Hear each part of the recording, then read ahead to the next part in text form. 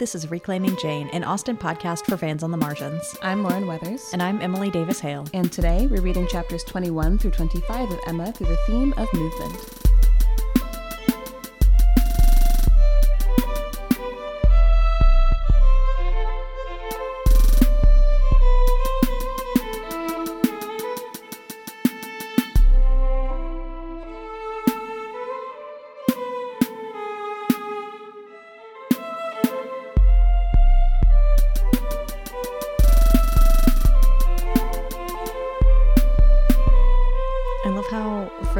We always sound very NPR.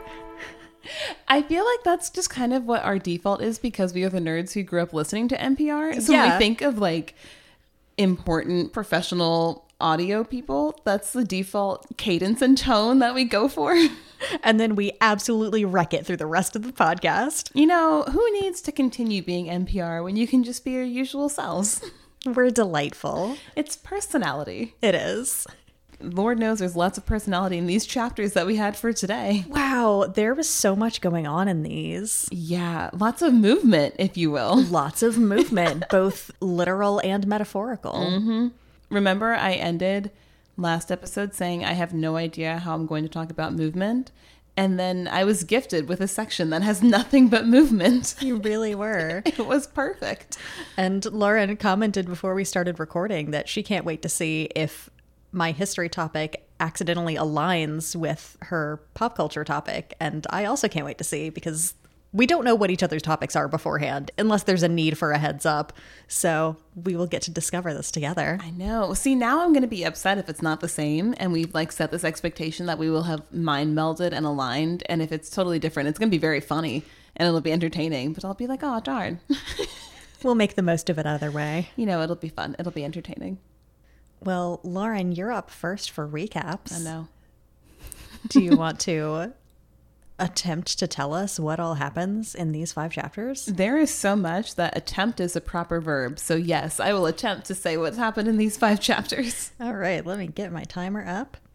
3, 2, 1, go. This is a section of many new introductions and a lot of drama. First of all, Mr. Elton is married. We find that out towards the beginning of the section. He has found a new bride in Bath. Everyone is a flutter. Harriet runs into Mr. Martin and his sister in the shop. It's very awkward. She tries to go pay them a visit to try and repair the situation, but it gets worse because she's only there for 15 minutes and it sucks. Frank Churchill has finally arrived, the man of mystery. He is agreeable, but he may be a little bit of an excessive, arrogant person. And also there's going to be a dinner party with everyone in Highbury. Nice. That was pretty good. Woo! There's so much that I still even left out. There's so much that happened. There's so much. Emily, are you prepared? Are you ready? Yes. All right. 3, 2, 1, go.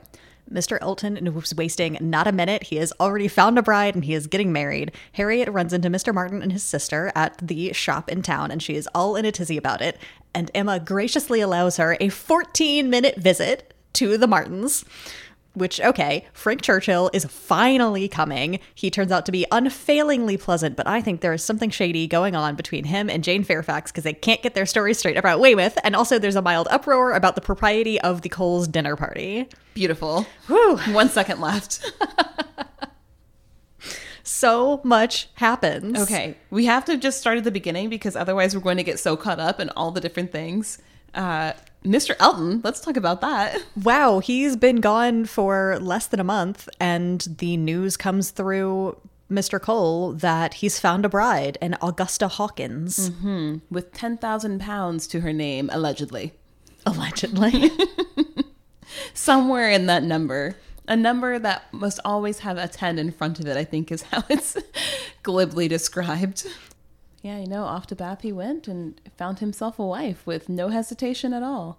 And he's also very proud of himself because now, you know, he left a man scorned by the woman who he thought was encouraging him and would have been a woman of wonderful social standing. And then not only was he scorned by her, he was insulted by the implication that the person who he should have been pursuing was someone who was so far beneath Emma that he took that as a personal affront.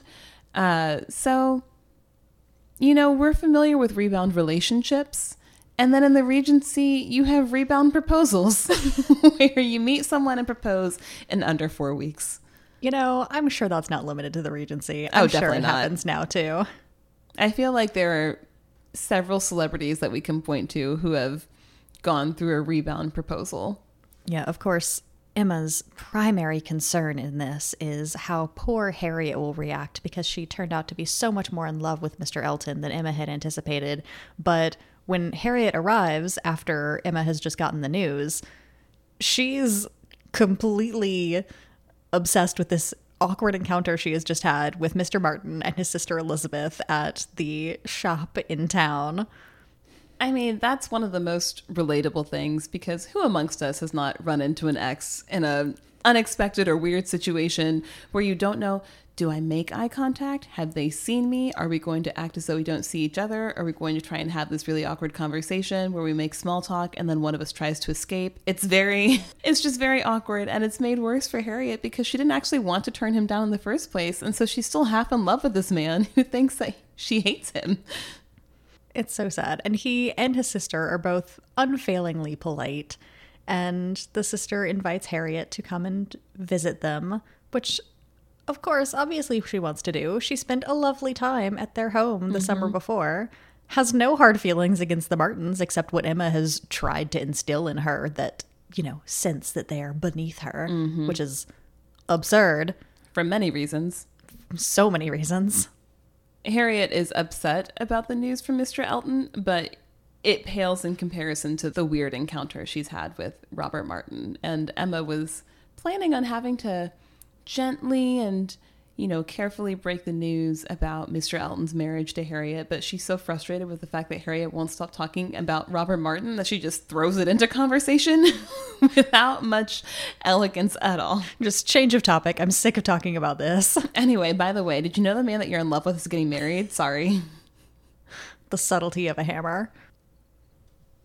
Yeah, Emma, again, is really uncharitable to the Martins, and even to herself accuses them of being ambitious in trying to secure Harriet to the family. Which does not make any sense. I'm so offended on the Martins' behalf. Like, for one, it's completely unreasonable because Harriet actually does not have any known connection that would raise her above their level. But also, that's just what.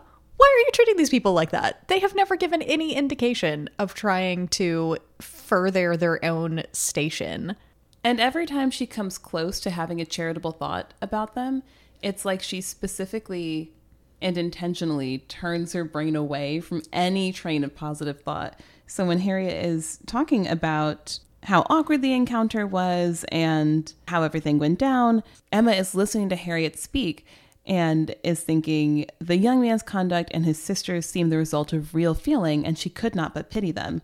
As Harriet described it, there had been an interesting mixture of wounded affection and genuine delicacy in their behavior, which we're getting somewhere. And then the next sentence, she ruins it. But she had believed them to be well-meaning, worthy people before, and what difference did this make in the evils of the connection? It's not evil. They're perfectly respectable farmers. Mr. Knightley thinks extremely well of them. Let her go be a farmer's wife. Let her be happy. Damn it, Emma. Yeah, and after that is where she goes off on her tangent about how she thinks that the Martins are trying to use Harriet to raise themselves in society, as though that makes any kind of sense at all. None whatsoever. Absolute madness. And then we start the next chapter, which is just another, like, brilliant line of narration and humor, where we've moved on from the Martins and we're now back on the topic of Mr. Elton and his bride-to-be. And so the next chapter begins. Human nature is so well disposed towards those who are in interesting situations that a young person who either marries or dies is sure of being kindly spoken of. Truly, the world at large does not give Jane Austen enough credit for her humor. At all. At all. And she's still right. She's still right. 200 plus years later, she's still correct.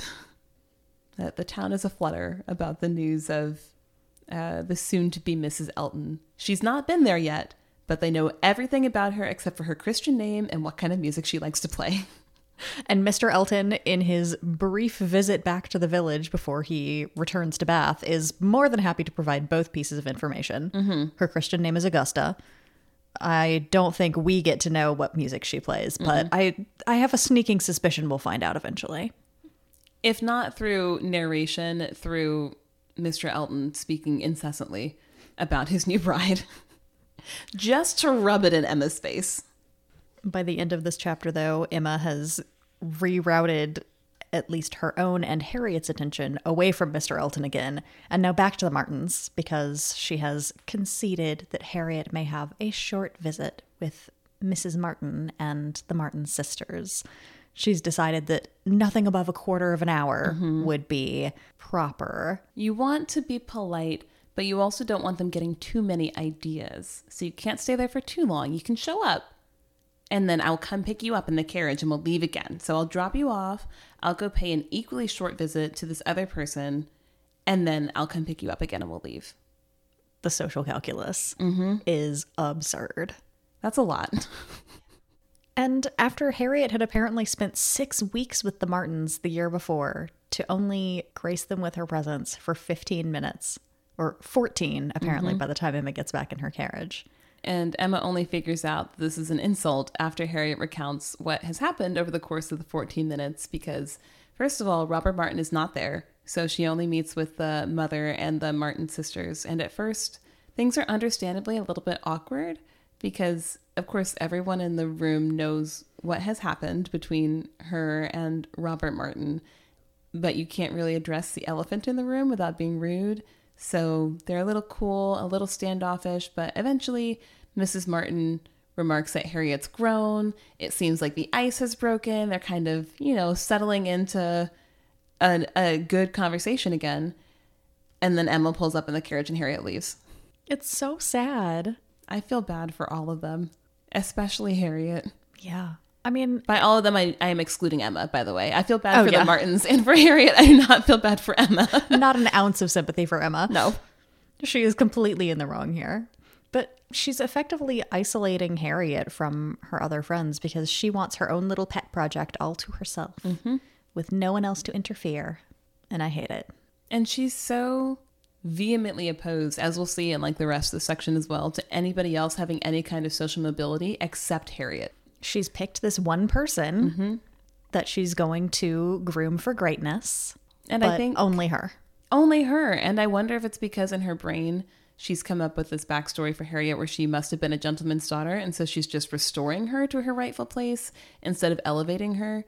But there's no evidence for that. So in practice, she's, selecting this one person to be the chosen one, to be able to leave the social class into which she was born and ascend upward. But girl, if Emma hadn't made up this mildly tragic backstory where Harriet was actually living beneath her station, I don't think she would care at all about Harriet.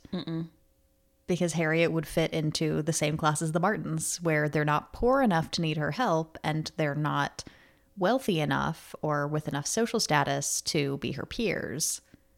So Harriet would just be invisible to her, like Harriet has been the entire time, because she's been at Mrs. Goddard's for years. It's just recently that she was promoted to parlor boarder, and suddenly she is worthy of Emma's attention. No, speaking of worthy of attention, I feel like that is the perfect way to start talking about the Coles. Ooh, yes. They have recently become kind of like the second most wealthy family in Highbury, really second only to the Woodhouses, but through trade, not through actual generational wealth, which means that even though they might be almost equal to the Woodhouses in actual wealth, they are not the same when it comes to class. It's however, nouveau riche. Exactly. It's not money the same. from trade. Ugh. How gauche. They had to dirty their hands for that. And inviting people who are actually members of the upper echelon, of the upper class, to dine with them, Emma must decline because it's an insult. They're not actually the same, except for all of her friends are going to be there, and then she gets FOMO, and maybe she'll actually go. It really is FOMO. It really is. Because the Westons are going to go. I think Knightley is going. I think Harriet's actually even going to be there. Oh, yeah, I think Harriet was going to go too. Yeah. And then Emma is like, wait a minute, I haven't gotten an invitation. And she's trying to reason it away that, well, maybe the Coles are cognizant of the difference in our stations and they think it would be an insult for me even to be invited. But then they send a last minute invitation. It turns out they'd been waiting for the delivery of a fire screen so that if Mr. Woodhouse could attend, he would be comfortable. Which is so thoughtful. It really is. And Emma had been determined to refuse already, but by the time their invitation arrived, she's already heard about all the other people who were attending. Had their invitations arrived simultaneously, she was rather put out when she didn't get an invitation because she wanted the option of refusing. But since she knows everyone who's going now, since there's been some time for the gossip to circulate, well, now she couldn't possibly not go. She's going to miss all the fun. What's she going to do? Sit at home with her dad again? That's boring. It's just all so overthought and overwrought. But it's all in Emma's mind. No one else seems to have a care about, being seen in the house of merchant wealth. And it's a very small village. And that the fact that it's a very small village makes me think about why these things are so overwrought in Emma's mind, because she has literally nothing else to do. She has no wider society. She's at the top of the heap. There's no one who's real competition with her. So she can pull her puppet strings with Harriet and she can maintain her own reputation among the local society. But that's about it. And her days are going to be making conversation with the same people, maybe dabbling in the pursuits that she likes to pick up and then drop off again because she doesn't really have any hobbies that she seems to really enjoy. Going to pay charity to the people who she selected to care about for 15 minutes. Or less. Or less. There's not really that much variety in her life, which is why she's so excited when Frank Churchill shows up because, oh my God, a new person. Oh my goodness. The uproar over Frank Churchill, especially in Emma's mind, who, of course, immediately is like, oh, everyone around us must see that I am being given special attention. I am exceptionally worthy of every little tribute that Frank Churchill pays to me. I'm a special star. Special snowflake, Emma Woodhouse. I can't with her. I truly cannot. But Frank Churchill is exceptionally pleasing. He is a perfectly deferent and polite young man. He's very excited to be in the company of his father and the new Mrs. Weston. He's delighted by everything in Highbury, wants to prove himself as a real man of the village by shopping in the local store. It seems a little bit too good to be true. A little bit too good to be true. He's without flaw. You can't criticize him for anything. I'm reminded of a conversation that Emma had with Mr. Knightley where she was talking about how he would make himself pleasing to everyone, and Mr. Knightley said, I don't actually think that's a mark of good character. It appears he may have been right. Yeah, one thing that sort of pings at the back of the mind is his account of how well he knows Jane Fairfax. Because in the previous section, Jane had said basically they met in company once or twice when they were in Weymouth at the same time. And he says they know each other very well. After at first refusing to give any account of how well they know one another, because of course a lady must be the one to determine the acquaintance. Which is also very funny. And Emma is basically complaining, well, Jane doesn't tell me anything. She's super reserved, and don't you think being reserved is just awful? So you can pretty much say whatever you want. He goes, oh, great, we met all the time. So that previous sentiment of only a lady should determine the acquaintance goes out the window immediately. What an airhead thing to do. And she doesn't even pick up on the fact that he immediately contradicted himself because she's so eager to learn more about what Jane Fairfax isn't telling her. She's just so frustrated by Jane's reticence. Everyone else in the neighborhood is perfectly happy to bring Emma into their confidence, but Jane doesn't do that for, perfectly valid reasons. They're not that close. Emma clearly doesn't really like her that much. But Emma cannot have that. She can't stand it because she wants to be the one pulling everyone's strings. And she cannot be disliked. Absolutely not. But Frank Churchill gives her what she wants. He does. And is even the only one to make a somewhat negative comment about Jane Fairfax because he doesn't like her complexion. He says that she looks sick. And Emma even, out of politeness, says, oh no, I think her complexion's very healthy, blah, blah, blah. And he's basically saying, no, I think she's too pale. She looks rather sickly. I don't believe that for a minute. And it was uncalled for. It was uncalled for. But in the vein of knowing how to make himself pleasing to everyone, I think he can sense a little bit of jealousy from Emma's side and knows to endear himself to Emma to insult this other person. Because even if she won't say it, secretly she's going to be like, oh, good. Someone else who doesn't fall at the feet of Jane Fairfax, despite the fact that he went straight from the Woodhouse's home to go see Jane Fairfax. Minor detail. Yeah, you don't go out of your way to pay a visit to someone like that if That you don't you've seen have, twice. Yeah, if you don't have a connection. Mm-hmm. Mm-hmm. There's something going on there. I'm suspicious. Mm-hmm. I have questions. Questions that need answers. What is going on with Frank Churchill and Jane Fairfax? I know if I keep reading, I'll find out, but I want to know now. Is that pretty much, are those all the events of these chapters? Yeah, I think those are all the I events. think so. Do you want to speak about where you saw movement in this section? Yes. So first of all, literal movement. People are all over the place. Mr. Elton is going back and forth between Highbury and Bath. Eventually, when he comes back, he'll be bringing his blushing bride. But until then, he made an appearance to brag, and then he left again. Frank Churchill has traversed the country to actually come and see them. He also randomly at the very end goes to London and back just to get his haircut, which Emma does not look upon very favorably. One flaw. Yeah, she sees it as rightfully excessive. It's like, I don't drive 16 miles to get my haircut, and I have a vehicle. And he took a carriage 16 miles to London to go get a haircut. But anyway, so he is also on the move multiple times over the course of the chapter. But the other like non-literal interpretation of movement is all the social mobility that is discussed or happening. So the Coles movement up within Highbury society based off of trade.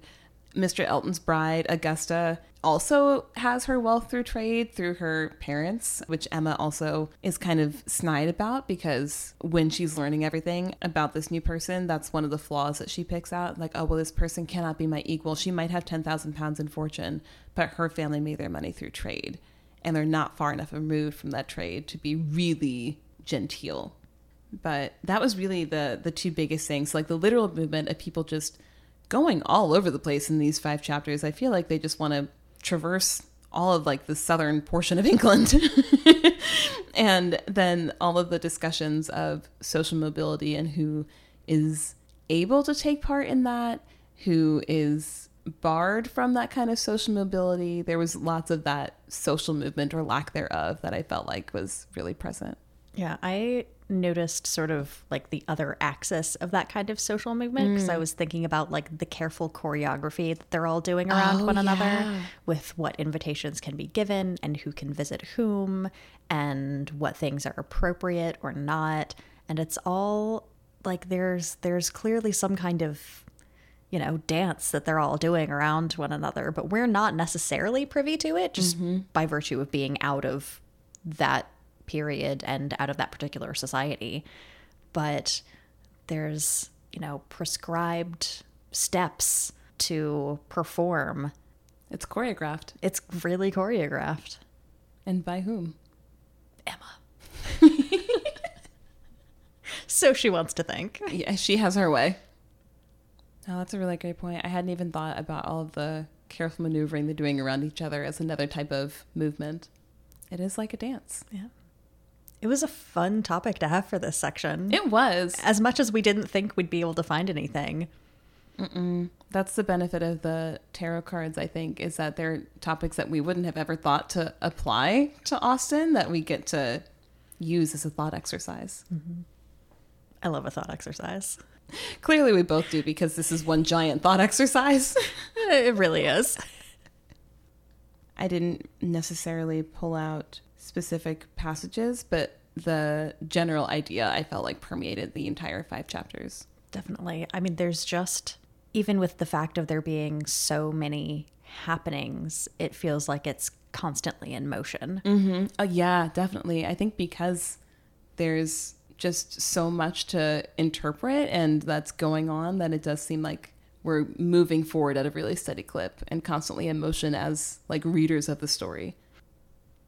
Okay, if those are all the places where we saw movement, what was your historical connection with movement for this section? It was a pretty literal one. Okay. It hit me in a brainwave like halfway through my workday today, which was great because reading the section, I had no idea what I was going to talk about. But it occurred to me that as much travel happens in Austen novels, I don't really know anything about how travel really happened. Oh. So that's what I decided to try and research. Ooh, okay. All right. Our topics are different, but I'm very excited. Okay, good. So I was just kind of interested in figuring out, like, how do people actually physically travel? What did it involve? How did it differ between classes? Obviously, these are the kinds of things that I'm interested in. And what did it mean for Frank Churchill to go 16 miles to London to get his haircut, which is still absurd. So travel was getting a little bit easier in Austen's time. I mean, throughout history, people have always traveled a lot more than we tend to think. It was just slow. But roads were improving, which was making travel by means other than foot a lot easier during her time. Partly this was due to an increase in toll roads, where the fees were actually put back into the infrastructure. What? I know, what a concept. But the cheapest method of travel, obviously, was still walking. It would just take you a really long time to get anywhere. If you had a little bit of money, you could get a place on a long wagon that was usually also carrying goods. It was literally just exactly what you would think, sitting in the back of a wagon with however many other people would fit and whatever cargo they were carrying. Glamorous. Super glamorous, but presumably better than walking.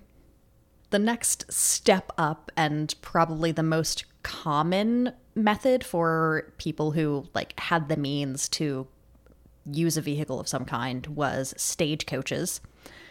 These kind of large coaching inns that were at frequent stops would sometimes keep up to 400 horses for changing out between stagecoaches. The Royal Mail coaches were what really set the standard among travelers for both speed and security, because they had to get the mail places on time and they had to not lose the mail on the way. So, the people attending the coach would be carrying weapons to ward off highwaymen and stuff like that. Oh, wow. Yeah. And mail coaches could actually carry sometimes as many as 7 passengers. But the priority of a mail coach, obviously, is efficiency and the cargo's safety, not comfort. So a mail coach wasn't really ideal if you want to travel in style. Horseback travel also happened, where you're literally just riding a horse. But it was mainly over pretty moderate distances and almost exclusively undertaken by men, that I could tell, because horses were super expensive to own, as Marianne Dashwood learned. Bless her heart. Yeah. Normally you would rent a horse for that purpose. Also because making an entire journey with just one horse would actually be pretty slow, because they have to rest quite frequently. As we move up in passenger comfort, you start getting into things like chases and other vehicles that vary in size and speed and style for a number of purposes and budgets. So you have the kind of small, lightweight conveyances that people like Miss Anne de Bourgh might ride in for just a little pleasure ride about, things that are designed to be best on smooth roads and not very arduous travel.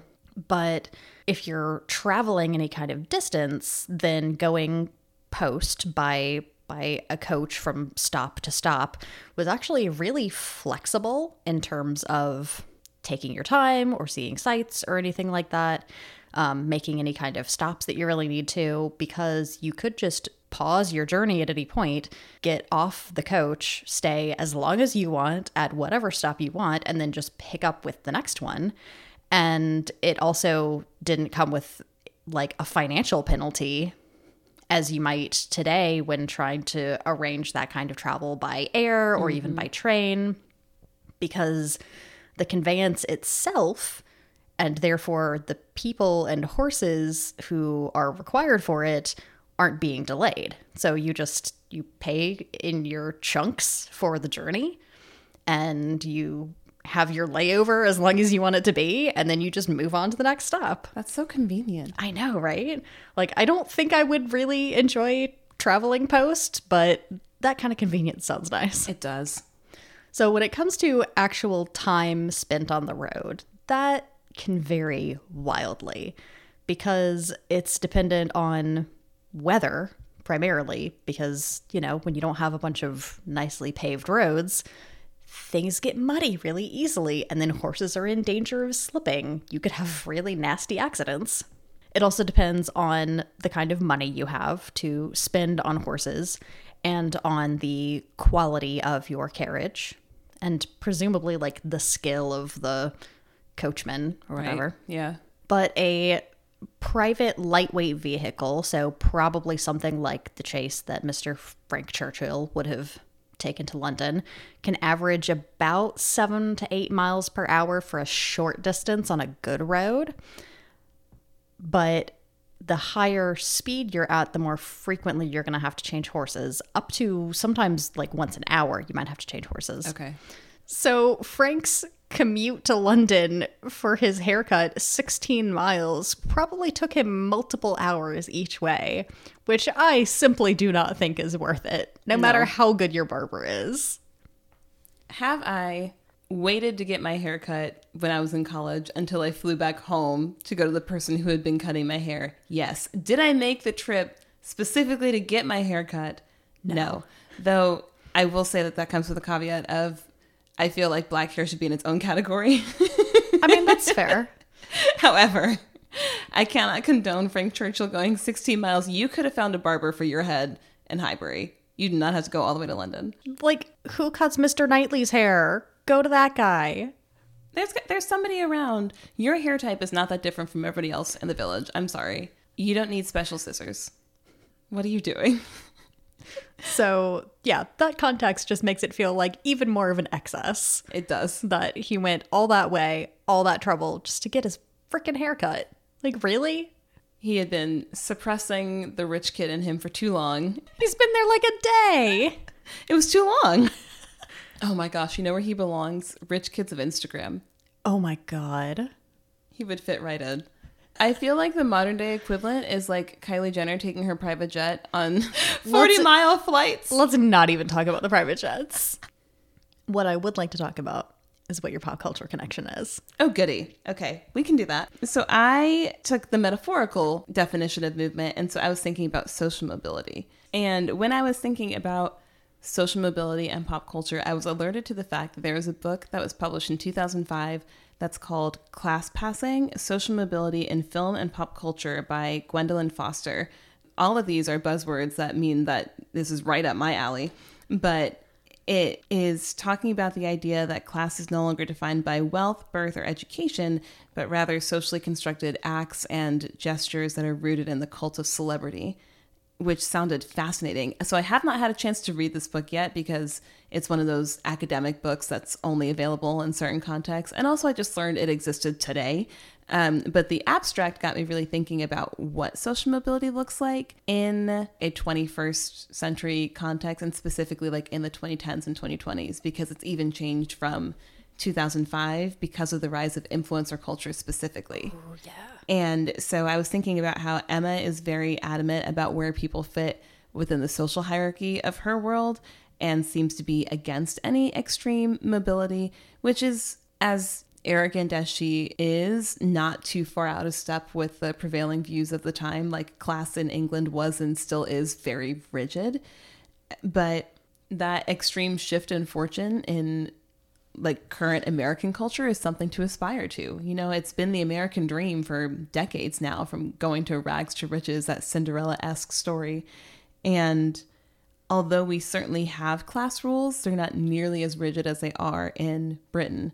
And so both celebrity culture, which Gwendolyn Foster was writing about in her book in 2005, and then influencer culture of today creates this new kind of upper class and a new kind of aspirational wealth that would have been unimaginable and unattainable before. When I say like new kind of upper class, I'm thinking specifically of, you have old money, like we were talking about earlier, the way the Woodhouses are old money and the Coles are nouveau riche. You know, they have the wealth, but not the perhaps behaviors or the good breeding, metaphorically and literally, that comes from being that old money, blue blood upper class. And we still see that in the US, where there are those upper echelons that you really can only enter if you were born into them or if you have the right connections. But there's also this new kind of class that is being performed on social media for people to consume, where, you know, like, whereas before those really flagrant displays of wealth were seen as something that was very new money and just not something that's done, which I think is still a view that's held by old money people. Now that's a way to get ahead, because if you're flaunting your wealth on Instagram, whether through showing off like what purchases you made or what trips you're able to go on, or just being like a lifestyle influencer that just shows what it is like to live that high upper class lifestyle that is impossible for so many people, flaunting your wealth is how you get ahead. And it creates this new picture of class in people's minds that might become the prevailing one because it's the one that we see. Whereas the old idea of class, by definition, is something that's unattainable to us and behind closed doors, because the exclusivity is the point. And so we don't see it. It's not in front of our faces all the time. Yeah, I feel like we've definitely leaned into that kind of conspicuous consumption model of class, I suppose, or of wealth. You know, very pre-revolution France. You know, it does sometimes feel as though people are going to start hauling out the guillotines again, the guillotines, because the level of wealth inequality and also the level of flaunting wealth does not seem like it's sustainable. Something is going to pop.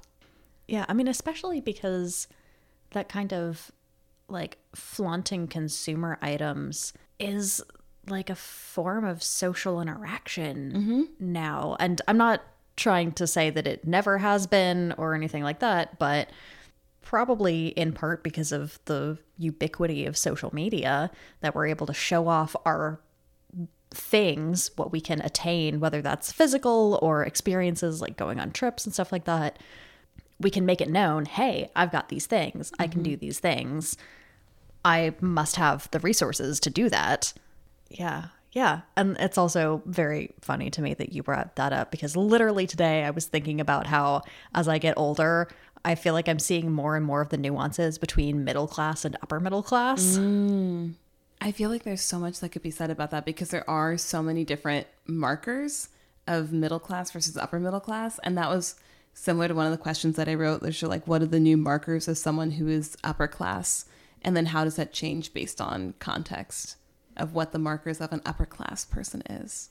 Man, class in the United States is such a thorny issue in so many directions. It really is. And just reading the abstract of that book took me straight back to when I was still an English grad student, and it was immediately incumbent upon me to start thinking about, well, how can I complicate this, or how can I put this in conversation with something else, because that's grad student brain. And I really would love to see someone else, not me, I don't have the brain space to write this, someone should look at this book and their conception of class and social mobility, and then compare it with Caste by Isabel Wilkerson, and how social mobility is complicated by race. And can you really be upper class if there's this American conception of caste that's going to follow you wherever you go? So can Oprah Winfrey still be upper class given the fact that she's very visibly Black? How does that work? How does that complicate things? I want to read that analysis. Someone please give it to me. I want to be a nerd about pop culture and class. Someone help. I can almost guarantee there's someone out there doing that work.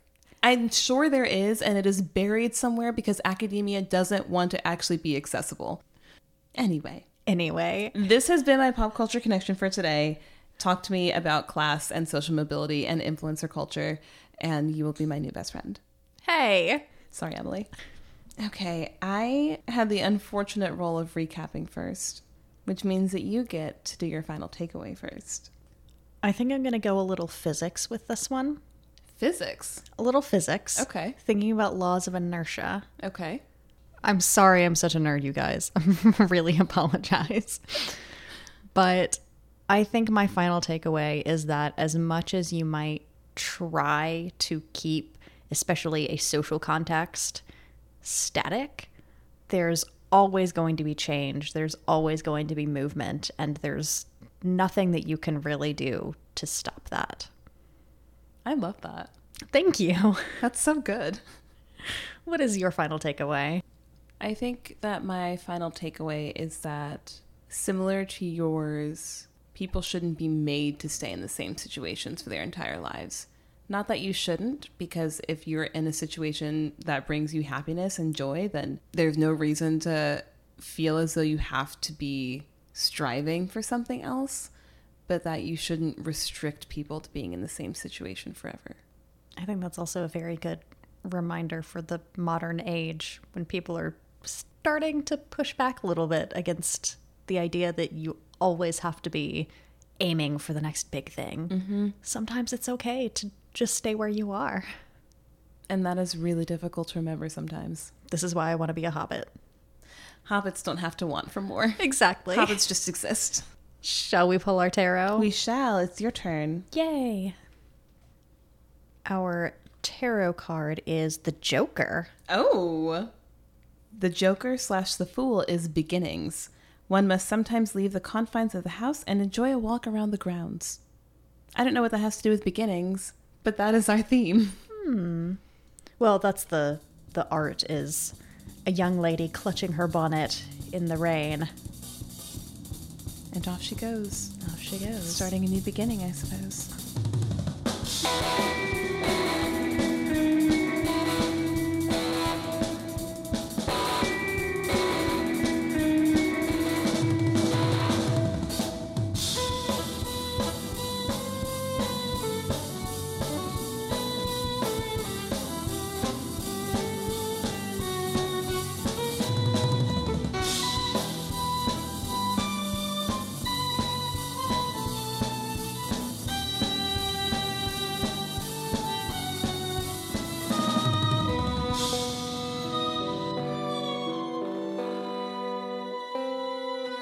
Thank you for joining us in this episode of Reclaiming Jane. Next time, we'll be reading chapters 26 through 30 of Emma with a focus on beginnings. To read our show notes and a transcript of this episode, check out our website, reclaimingjanepod.com, where you can also find the full back catalog and links to our social media. If you'd like to support us and gain access to exclusive content, you can join our Patreon at Reclaiming Jane Pod. Reclaiming Jane is produced and co-hosted by Lauren Weathers and Emily Davis Hale. Our music is by Latasha Bundy, and our show art is by Emily Davis Hale. See you next time, nerds!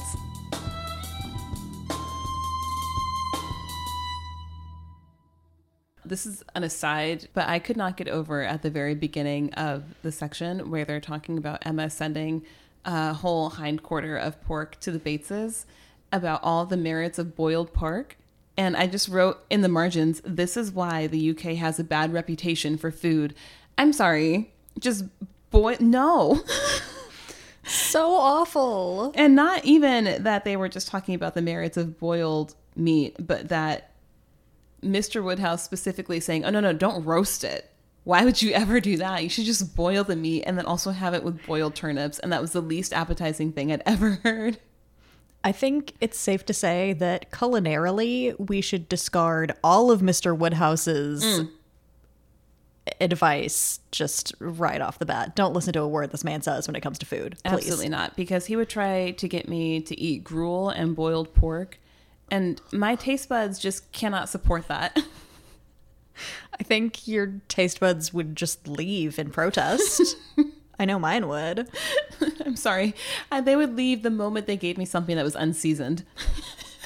Because he doesn't use salt, let alone any other kind of seasoning. He doesn't even know what they are.